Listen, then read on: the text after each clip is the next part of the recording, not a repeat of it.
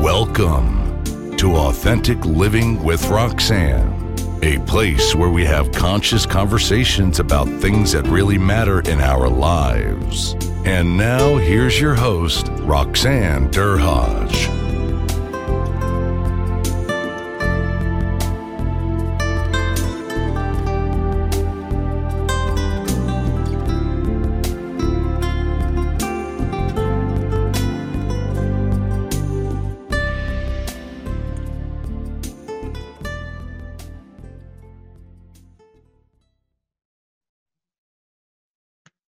Hi, everyone. It's Roxanne. Thanks for tuning in again this week. This week, I have Dr. Natasha Williams. Hi, Natasha. How are you today? I'm fine. How are you? Good, good. Natasha brings a special background with her, and I thought she would add a nice space to the podcast. She's a psychologist, and we're here with in Ontario, and she's done a variety of things. I'm going to kind of tell you a little bit about her background. She's the past chair of the board of directors of Women's Health and Women's Hands. It's a community health center for Black women and women of color in Toronto. And she's also a member of the OPA, or the Ontario Psychological Association, Canadian Psychological Association, and the APA, which is the American Psychological Association. She's currently a trainer with the Adler Graduate Institute, and she certifies in people in the CBT program. She guest facilitates with the Canadian Association of Mental Health, focusing on topics such as culturally adapting cognitive behavioral therapy for English-speaking Caribbean people, which I'm going to be very interested in talking to her about that, seeing that I'm from Trinidad. And she operates the psychological services, the co-director of Allied Psychological Services, where she operates an anti-oppressive private practice, looking at assessment, individual, group, and family therapy, and not family therapy, just group therapy, corporate consulting, research, supervision, and training to clients with different ethno-racial backgrounds, gender, and socioeconomic backgrounds. Wow, pretty impressive. Thank you. So you grew up in Dominica, which is when did you move to Canada? So we'll go back a little bit. I'm born here in Toronto. So I'm born in Toronto. Okay. I'm born in Toronto. So my parents are from the Commonwealth of Dominica. Okay. So I have that experience in terms of being born here, but being raised as, you're Dominican. That's pretty much it. So you have an opposite experience to me, and I think I said this to you just coming on, that I was born in Trinidad and Tobago. Right. Here just when I was turning 17 to go to grade 13 and then go on to U of T. Right. So, I am Trini, like they say. Right. And then coming and having to make the switch, right. As kind of acculturating to two cultures, coming to Canada, having traveled a fair amount prior to that, but never living anywhere else, and then starting into school immediately. Yes. So in my family, I have that experience in regards to, we brought a cousin over in around that time. She was about 16. So I saw her transition. She lived with us. And I saw her transition from, being in the school system in the Caribbean till about a certain age. And then from there coming in, and then the systems that were put in place to allow her to transition as well into the Canadian education system. So it was a very interesting experience to witness on her end as well. Right, because you can't wait to, like, on that Western element, right? We were exposed to a lot of things in the islands, and of course media at that time to now is different. Yes, absolutely.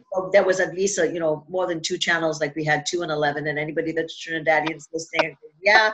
And they signed out at 11 o'clock at night, and it was always news. So guess what? And then you come here, and everything is open-ended, and obviously there was a bit of diversity, but not a lot, because I was in Mississauga, which is just outside of Toronto for people listening. And at that point, there was a bit of diversity, but not a lot. And then lots of things that were different off the hop, like their system, the academic system was a lot more lax compared to what I was accustomed to. and just, food and culture and customs, those types of things. Now, when you came, did they put you back in a grade behind or anything like that? Because I knew that was sort of the norm back then, and they did that with my cousin as well. And the rationale for that was so that she could become accustomed to the Canadian education system. I don't know if they did the same thing with you. They didn't with me, but my math, I was actually having a conversation with some friends on the weekend, because in the British system, which is what I grew up in Trinidad, or with our math, you just gave the answer. I had to show them the actual steps, because they figured with these complex, kind of concepts, if you got the answer, you got the answer. Well, here they wanted to see every step, so they actually fast-tracked me back to kind of get up to the certain standards. So they made me do some, catch up so I could start showing my methods. And I was like, well, why do you need the method? And in Trinidad, when we're taking tests, we're not allowed to look left or right or backwards or forwards, because that was a very, very big norm. Here, I guess it wasn't. And I realized that quite quickly, so that people would, kind of pass answers and stuff like that, which was something that was horrifying when I kind of experienced it for the first time. So that's one of those things I went, oh my goodness, it was different. So that's one of the small things. So to kind of tell me, your path and what made you want to become a psychologist. Did you always know, and kind of, why you decided to specialize where you did? Okay.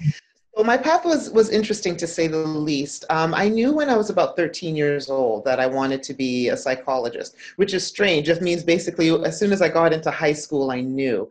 Part of it was my mother had passed away 2 weeks before I had started high school. So, and she was basically my role model. Now, she was not a psychologist, but to me, the way that she interacted with the community, with the Caribbean community, our friends and close family friends, it symbolized being a psychologist. People would go to her, look to her for advice.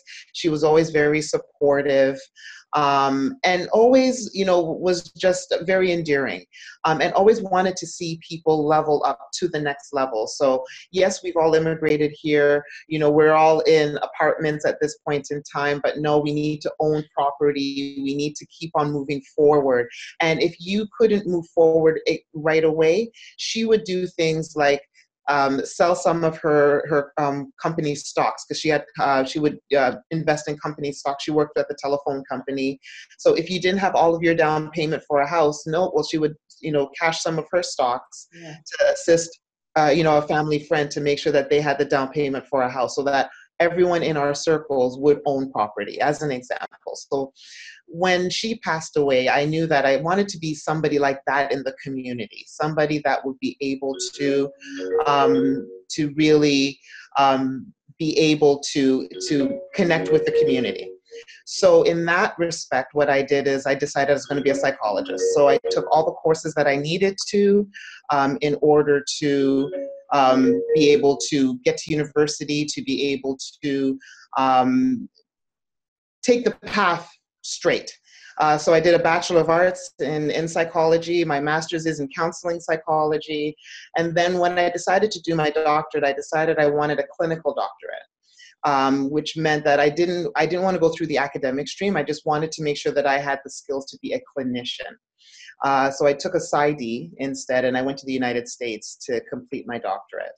And from there, what was interesting was that being a Canadian going to an American school, the training was a bit interesting. And what I noticed, especially with the cultural competency component, I found it was very, I want to say racist almost, because what they would do is a lot of the training was, this is how you work with the African American client. This is how you work with the Asian American client or the Native American client. And I had to sit back, even though I was young and a student, I really sat there and I was like, this doesn't make sense.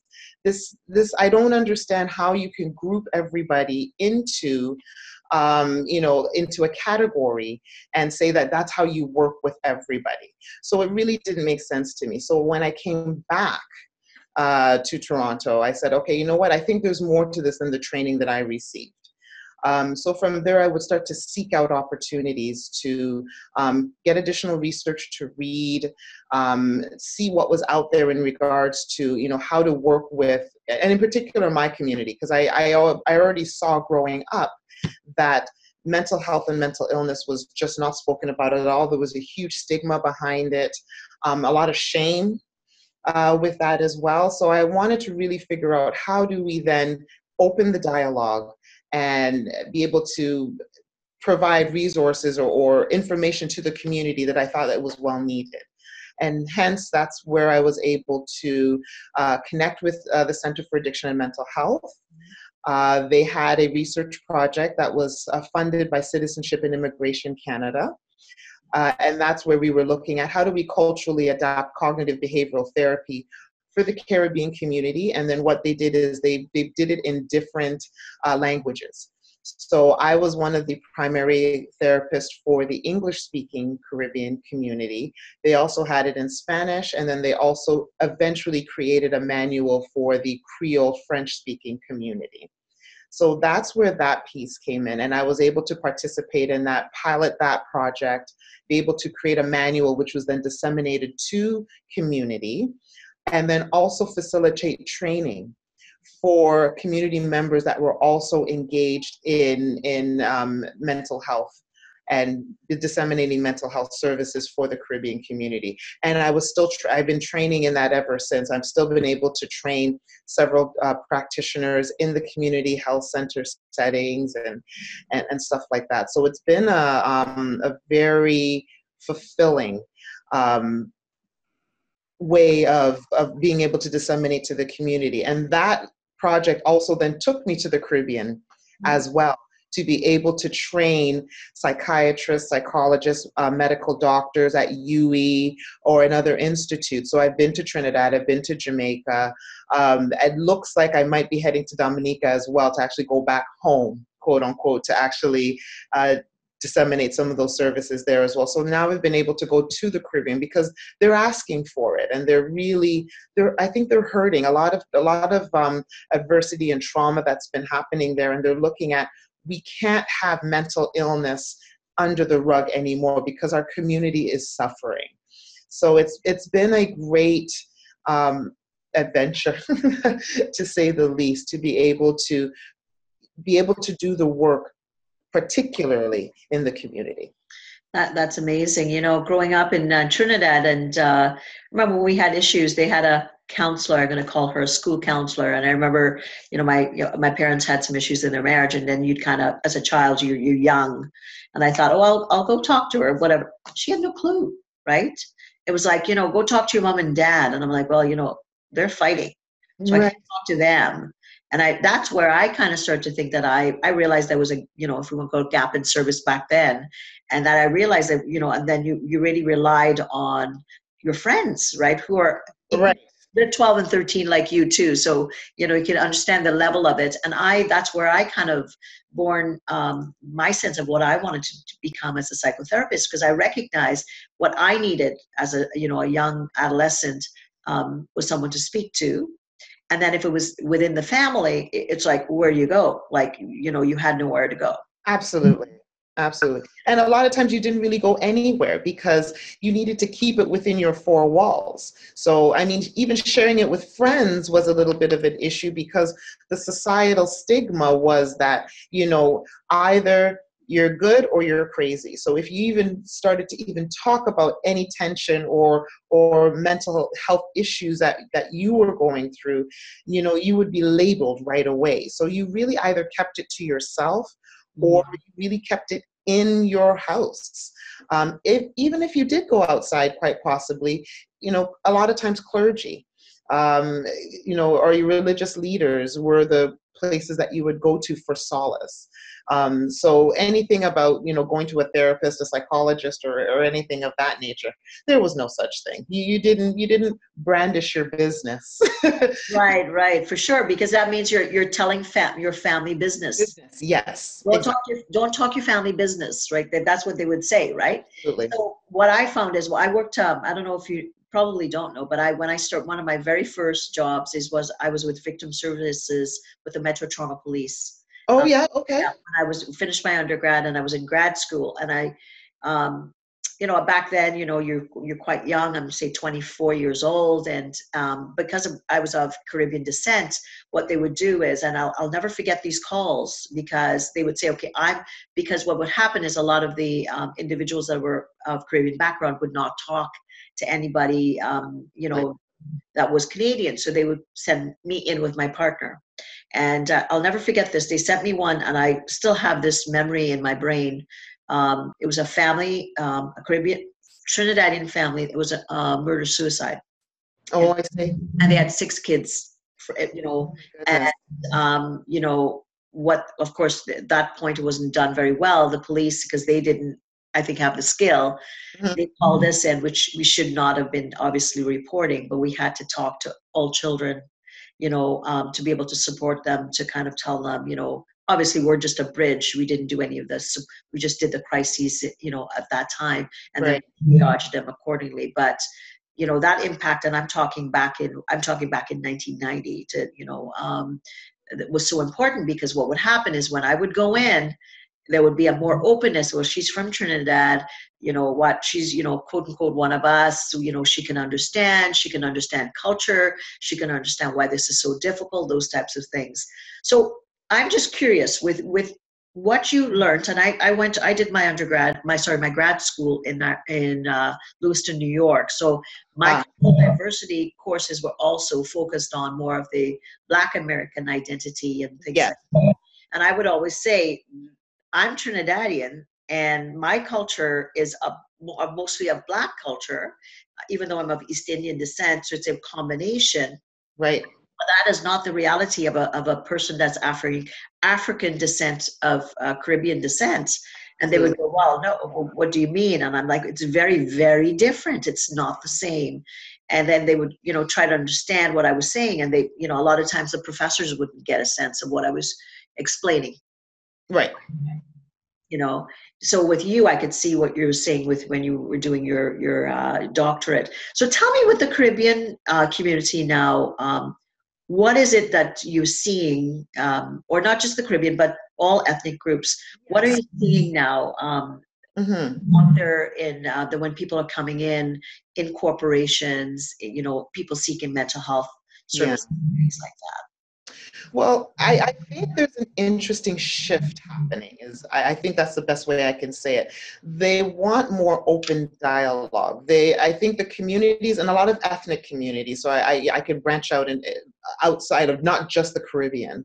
What I'm really finding is that they're looking for dialogue. They know that, I think generally where we're seeing that mental illness is being spoken about more. Bell Let's Talk, and a lot of these things, which are opening up the dialogue. But I think what a lot of times they're noticing is that dialogue doesn't necessarily completely speak to my experience, coming from an ethnic community. But we need to have this dialogue. So what I'm finding is that we're having a lot of ethnic communities feeling more open to actually speak about mental illness, and that even generationally, I'm sort of noticing that some of the gaps are starting to decrease.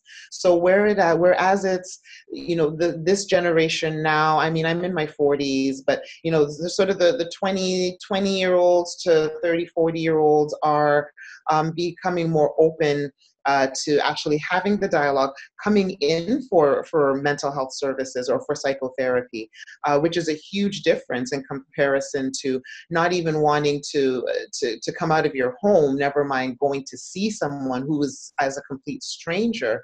But even older generations starting to even question what they've learned from beforehand and what they've understood culturally in terms of mental health and mental illness, and starting to challenge some of that, long-term ingrained thought process that they would have had in regards to what is mental illness, how does it really manifest? Is it that this person is really crazy, or there are so many factors that are coming into play when someone says that they're stressed, or that they're having difficulty, or that they're depressed, or that they're shying away from other people, or whatever the case may be. So that I find that there's more dialogue. The other thing that I'm seeing is that a lot of people in ethnic communities are so happy to see people in the profession that are also from ethnic communities. Right.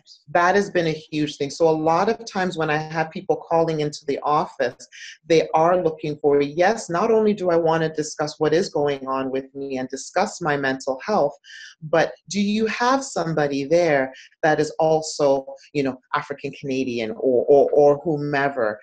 Because I want them to also understand it's not just about depression. I want them to also understand what are some of the cultural implications, how my circumstances came to be, also from a cultural vantage point. So I don't want to teach or explain this to a therapist who is not from my background, as well-meaning as they would want to be.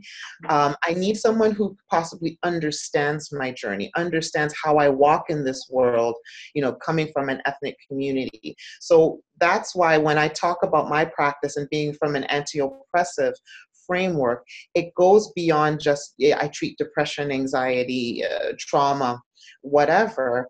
We also have to understand some of the isms that are also in place, which also perpetuate mental illness and is also a part of it. So racism, sexism, classism, how all of these things interplay in terms of somebody's presentation. So when they are looking for somebody, they're like, yeah, listen, I really need someone who also understands how that oppression and oppressive frameworks have also contributed to my mental illness or my problems.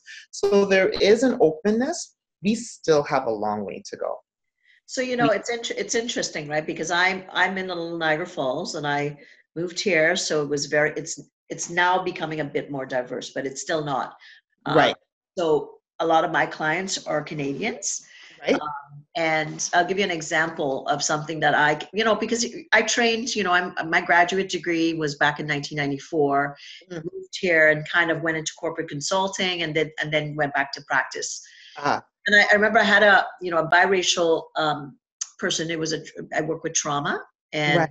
She'd come in, and we were, I was just, supervising as a clinical supervisor, you get it. And we're talking, and she was of Chinese and Canadian descent. Visibly beautiful woman, but you could tell she was a bit Chinese, and so we were deconstructing kind of where she was at, and looking at the backgrounds and stuff like that. I had done that briefly, but the question that I was remiss in asking was, what were the cultural implications that she may have been impacted by, and how that may have impacted her self-esteem or self-worth, right, along with a lot of the other things with the trauma. And my clinical supervisor said to me, and I'm pretty astute, she goes, "Do you think about that?" And I go, "Do I?" And I said, "Not consciously." She said, "But you've got to understand your way of presenting to the world and what you bring coming from the Caribbean, having been exposed where the presidents and maybe, your doctor and your dentist were all a different color.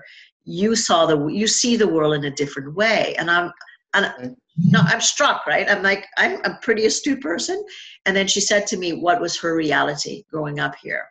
And I went back in, obviously next session we started to talk, and she talked a lot about bullying because she didn't look white enough and she didn't look Chinese enough, and those types of things, and how her reality was that she also had to struggle to fit, and I'm not Canadian, but I'm half Canadian, but I'm half Chinese, and those types of things. So it's interesting when you talk about, from your framework, deconstructing what that reality is in someone's mind, and then how it might be presenting with the problem or the issue that they're coming with. Absolutely. So I think very, very fascinating. Now, with people coming into corporations, I want to chat and pivot a little bit there, and tell me how if we're talking about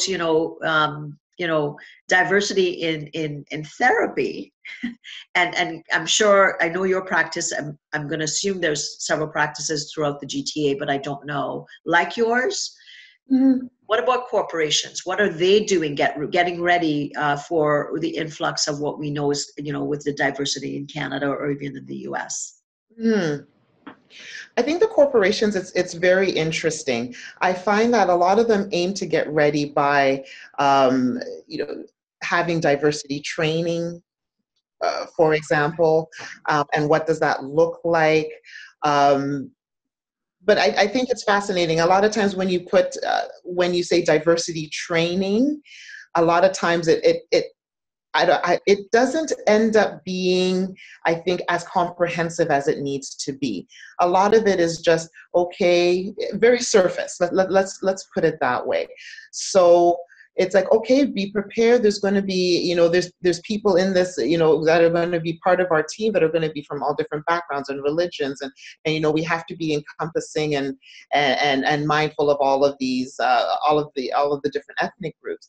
I think a lot of times what corporations don't necessarily understand is that within that corporation, there still continues to be a systemic racism that permeates through that organization. And a lot of times it is seen through microaggressions. And microaggressions meaning, a lot of the things that are being said, or some of the nuances that are being said to other people from ethnic communities, that over time become very multi-layered, like traumas. Mm-hmm. So I have a client, for example, who, for her, it was every day the little things that were being said, the spaces that she was not allowed to take, being in an office, but basically saying that, why are you sitting here? This is you're not supposed to be meeting here, or something. So again, her feeling like that she wasn't allowed to take the same space that some of her Caucasian colleagues could take. Or if she would say anything, oh, here comes the angry Black woman. So not being able to express herself or to state her opinion for fear of, well, she's this, tall, very commanding Black woman. So she's very intimidating. So a lot of these nuances that would occur in these spaces where you then don't feel that you can be yourself. And be who you are. It's like, I cannot be my ethnic self. I have to conform to what this either European or Caucasian or Westernized paradigm is, so that I can fit in. And to do that means I cannot be my authentic self. I have to put on a mask. Mm-hmm. So that I can not only fit in, but then so that I could thrive. So where some of that difficulty lies is where a lot of corporations don't understand a lot of those underlying mechanisms that are occurring, which are then intimidating a lot of people that are working in those workplaces that are aiming to either get ahead or to actually have a space where they feel safe. There's a lack of safety that a lot of people from ethnic communities that are working in these organizations feel that they do not have, because they cannot be their authentic self.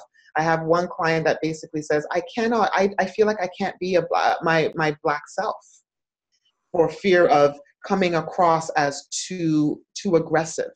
And I'm like, well, what does that mean? She's like, well, if I have an opinion, I'd like to voice it.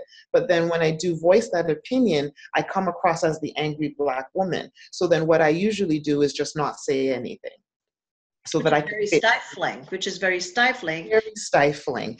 And I think a lot of corporations, again, don't understand that underlying foundational mechanism that I think is occurring within within organizations or corporations, which are causing your workforce to not be as productive because they're not able to bring their authentic self. Now, mind you, I'm not talking about bullying or being aggressive, literally, but if I cannot bring my authentic self or have my voice for fear of being labeled or typecasted or not being able to see as to fit, then I think your workforce cannot function at 100% because you're asking people who are from ethnic communities to conform to what you believe this either westernized or European paradigm is. And that, I think, ends up being a huge problem, which will impact productivity. For sure. So if you're saying, we have a Eurocentric frame, right, so inbred, and obviously has been, here since the inception of Canada, right, the US. So to kind of, I'll give you an example. So I married someone from Canada, and right. so picture this: I'm a little, town here of 7,000 people, and I show up. Yes. I'm 22 years old, so we're talking, 30 years ago, and and then people weren't sure where to put me, and I think I may have shared this with you over lunch. You're like, "Oh, I think she's Jamaican, but she speaks really good English." And and that was the extent of it until people got to know me, and my ex-husband at the time said he overheard his mother saying, "Well, she speaks proper English." She says she's quite articulate and things like that, because it was an ignorance. And I mean, mind you, I could say once my community got to know me, I'm completely embraced here. It's a small little town, like an island that I grew up in, and I love it. Mm-hmm. But at the beginning, it was the fact that it was different, and people are afraid oftentimes of different. And and then I would say, people would say something as simple, and this is silly, but I'm like, where is Trinidad? And I'd be like, well, you know where the equator is? And, and then I would say, it's the most southerly Caribbean island just above the equator. And then there's South America. Oh, because a lot of times people wouldn't know where it was or things like that. So sometimes you're so right. It's that not knowing that people would, and they would be afraid to ask the question like, oh, did you grow up in a normal home? I said, well, yeah, I grew up in a home like the one I live in now. Oh, okay. What was your school system like? Well, it was British. Oh, okay. It was very strict. And, and then again, so it's interesting when you say these things about microaggressions and people don't know, and how they proceed perpetuates probably that, that whole thing of, because that person's different, that must mean they won't fit. And then what's interesting is what a lot of people will do is try to find a category to put you in. And a lot of times that is for their comfort. It's like, okay, let me see, she looks like this, but yes, she speaks this way. Right. So, let me try and figure out what category I could put her in. But that is for their comfort and to ease their curiosity more than anything else, right? And then once I could create this category, okay, this is where we'll fit her in for now, right? Until something else comes up and you're like, oh, well, wait a minute. Again, she's quite articulate, because God forbid somebody from an ethnic community cannot speak, right? And God forbid an accent means that you are not articulate, right? You need to speak the Queen's English, to be seen as articulate. But the minute you have an accent, then all of a sudden, an accent means you're not articulate. So again, those in and of itself are then those microaggressions in regards to how close is this person to Eurocentric views or Eurocentric standards. And if they're not close enough, they're seen as different and other and not good enough. So I'm curious, because when you're saying that this diversity training, and we've all been there in those, and we're hitting the surface. I would think, from what I've been exposed to in my corporate consulting, that surface just touches the top. And there's certain things that systemically need to be addressed for us to start having, I'm going to call it, real, authentic connection and conversations about work, right? About productivity, about being present, about being, available, but not producing at your, at 100%. So what kind of things are being suggested to companies that you see now, or what things should companies or people listening in senior management to this podcast be thinking about looking at in reference to getting themselves up on a metric to get more, I'm going to use the word culturally aware? Right. And I appreciate that, because I know we talk about other cultural sensitivity and all of these terms. And I find that, to me, those are just buzzwords. Yeah. They don't necessarily describe, I think, what would possibly be needed for corporations. I think the first piece is that the corporation has to be open and willing enough to have the uncomfortable conversation. Mm-hmm. And a lot of times the diversity training is, again, for comfort. Yeah. It's to actually say, look, we've had this diversity training, Mm-hmm. right? Mm-hmm. But let us have the uncomfortable conversation, and that will allow us to go deeper. It's to understand how the corporation could then be perpetuating that systemic racism. What does that systemic racism look like?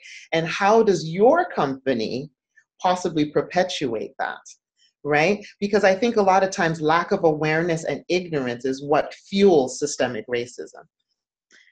And if the frontward facing customer is now becoming a different colored face or a different religious space, person coming in, your customer coming in is Right. all potentially ethnically different also. Absolutely. So it's like a double-edged kind of conundrum, because if, let's say, myself or you go to work into that corporation and people don't know much about us, they tiptoe around us, they make assumptions, all those things, and I'm on guard, so I'm going to be, there's going to be a lot of presenteeism because I'm going to be guarded, kind of trying to do my job. I'm not going to be productive, and your people coming into your corporation and whatever elements, they're also potentially different. How are they perceiving your front line or your middle management? That's it. Because I think a lot of times what a lot of corporations don't realize is how they present themselves. If your, top tier or your management and everything does not represent the community that you're trying to reach out to, that in and of itself is a problem. Right. And that also speaks to the systemic racism that is going on within your company. So, I mean, it is important for them to understand how their hiring practices, how they present themselves in terms of acquiring business and that sort of thing. How does that impact their bottom line? Because we live in a diverse, society. And yes, I'm in Toronto, but that doesn't mean, Toronto's the be all end all. But Toronto, there's over 3.5, almost 4 million, individuals, widely diverse. And if you're wanting to tap into that, but also understanding that the forward face of your company is primarily Caucasian. Right. It's not going to be helpful, and it actually will reduce your productivity, because you have people from other ethnically diverse communities that would not want to buy into your product or want to come to your or whatever the case may be. So you also have to look at what face are you presenting, as the forward face of your company. And that sometimes is the difficult discussion that they'll say, well, we hire so and such or whatever. I go, but how does your company present itself? Do I look at your not only your CEOs, but your management and whatever the case may be, and do I see ethnically diverse individuals? And I also ask a company to look at some of the terminology that they use. A lot of times we'll talk about ethnically different, and I said, different in comparison to whom? Good point. Right? Yeah. So we have to look at that, and that's why I use ethnically diverse versus ethnically different, because when we talk about difference, we're looking at something that is the norm, and everything outside of that is something different. Which means we're still putting the Eurocentric views as sort of the top or the mainstay, and everything after that has to be judged by the Eurocentric view. So I go, what terminology are you using in your materials, in sort of how you present yourself as a company, in the training that you have received? right? So a lot of that, then we have to get into the uncomfortable conversations, which a lot of times companies or organizations do not want to do. But if you're able to do that and start that discussion, you can then start to peel back. And not only peel back, I think it's just being able to unravel some of these systems that have been in place for a long time. So it's not a one conversation thing. It's something that is not going to also happen overnight as well. But as you start entering in these uncomfortable conversations, what you end up having is a place that is going to be more open to have ethnically diverse individuals and people, individuals within the organization, which means your organization will be able then to reach out to more people, which is then going to be increase your productivity. So one will beget the other, right? So attraction, because if you think of the millennials coming up and all the your talent, more than likely is going to be that combination or ratio of ethnically diverse. You will get a combination. And how are you going to attract them? And even if you do attract them, how are you going to keep them? Absolutely. Right? Absolutely. From that red end, feeling uncomfortable in that setting, you can get me, but how do you maintain me? Right, for sure. How do you maintain your client, or how do you maintain your employee? If I'm not feeling safe in my workplace, I don't know how long I'm going to stay there for. And if I am staying there, how productive am I in a space where I don't feel safe or I don't feel comfortable? Well, I think, you made a valid point that if I'm stifling as any human being, and we know this as a psychologist and a psychotherapist, that eventually that stuff has to find a way out, Absolutely. Right? So suppression will take forms in more arbitrations, more conflict in the workplace, more lost days, incidental absences, harassment, all those things that are the metrics that you look for. How productive are you at work? And your bottom line is going to be on the increase. And just from going for something as simple as simple but not easy, what does it take to make every individual safe at work, regardless of what background they're coming from? Absolutely. And again, a lot of times from a corporate viewpoint, when we talk about loss of productivity, the biggest thing that contributes to loss of productivity is mental illness. Mm-hmm. So if your workplace or your workforce is not well, anxiety, depression, those types of things, that is going to directly impact your bottom line. Mm-hmm. So it is of the utmost importance, not only to do diversity training and all of these types of things, but to address ethnic diversity within your workplace. For sure. And I think it's, from a perspective looking at mental wellness, and I always say it's mental wellness all the way up to, potentially people that have to go off because there's definite psychiatric concerns. But really, we know that if people are more connected, they're able to recognize their stress response. If they're able to do that, they're able to internally take responsibility for what they need to take care of within themselves.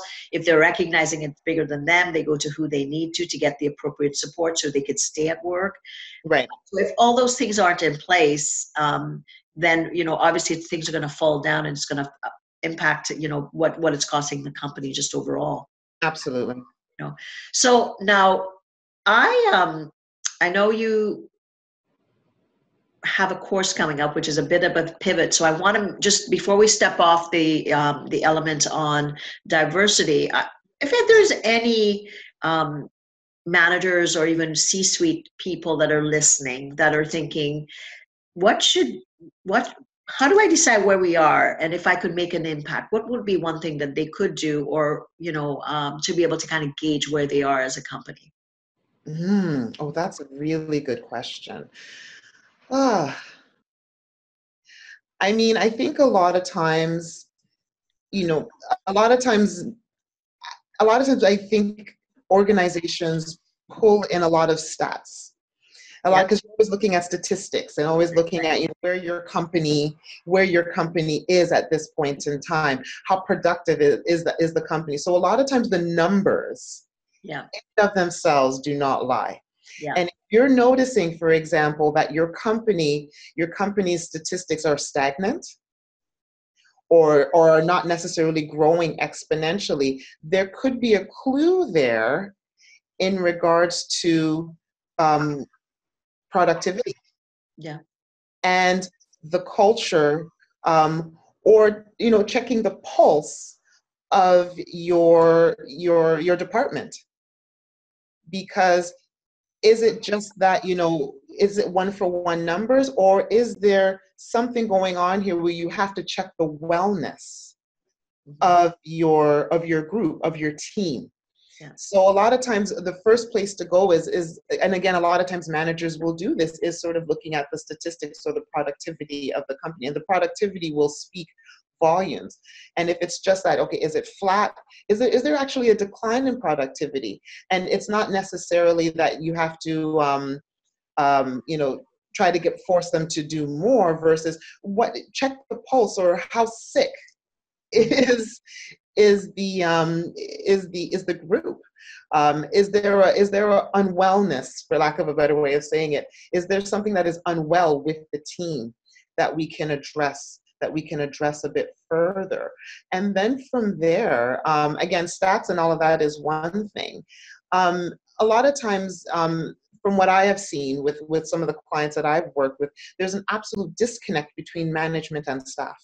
Mm-hmm. Mm-hmm. And that absolute disconnect really causes, again, a lot of the lack of productivity. So a lot of it is then going to be, how do managers connect? And it's human connection. It's not just, okay, you're not meeting these numbers or whatever the case may be.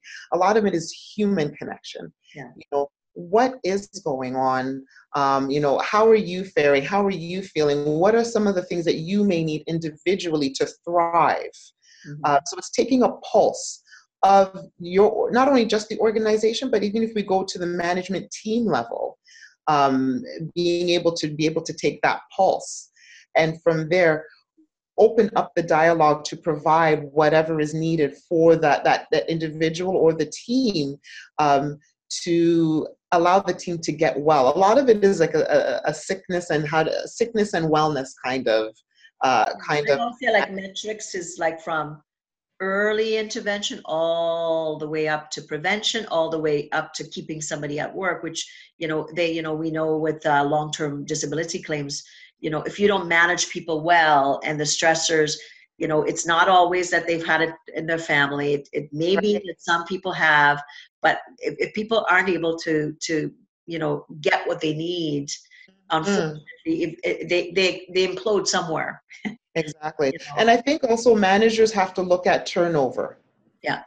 I think that's a huge thing as well. And a lot of times you have to look at your statistics in terms of how many times has your team or your staff turned over. If there is a high turnover rate, you may also have to look at the culture of your team. Yeah, for sure. And what is contributing to that as well. And again, there in and of itself may lie some of the answers in regards to, what do I need to put in place to decrease that turnover. There's something here that is causing that. What can I put into place to not only increase productivity, but increase the wellness of that workplace environment, so that you have a lower instance of turnover? Yeah, that makes so much sense, Natasha. Just kind of, what is your pulse? And then based on just human connection, again, you're going to get some of the answers, and then know what you need to start applying to be able to make change. And of course, change doesn't happen overnight. Absolutely not. But it's starting to take the steps necessary. Absolutely. So I know we need to start wrapping up, but I know you do have a course coming up. So I would like you to tell people where, what it's about, and where they can get a hold of you. I'm sure companies and executives that are listening would be quite interested in reaching out too. So if you can let them know about your website, that would be fantastic.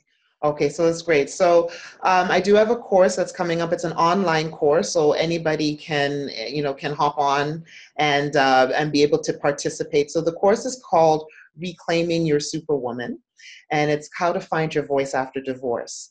So the reason that this course came about was part of it is sort of my personal journey as well, going through a divorce myself and having difficulty initially. How do I navigate that? But then how do I get to a space of finding my authentic voice and being able to speak my own truth in the midst of that without feeling stifled? So in regards to that, the course, again, it's online. We're going to be starting it in April, first week in April. My info is, my email is info at drnatashawilliams.com. People can feel free to reach out to me there.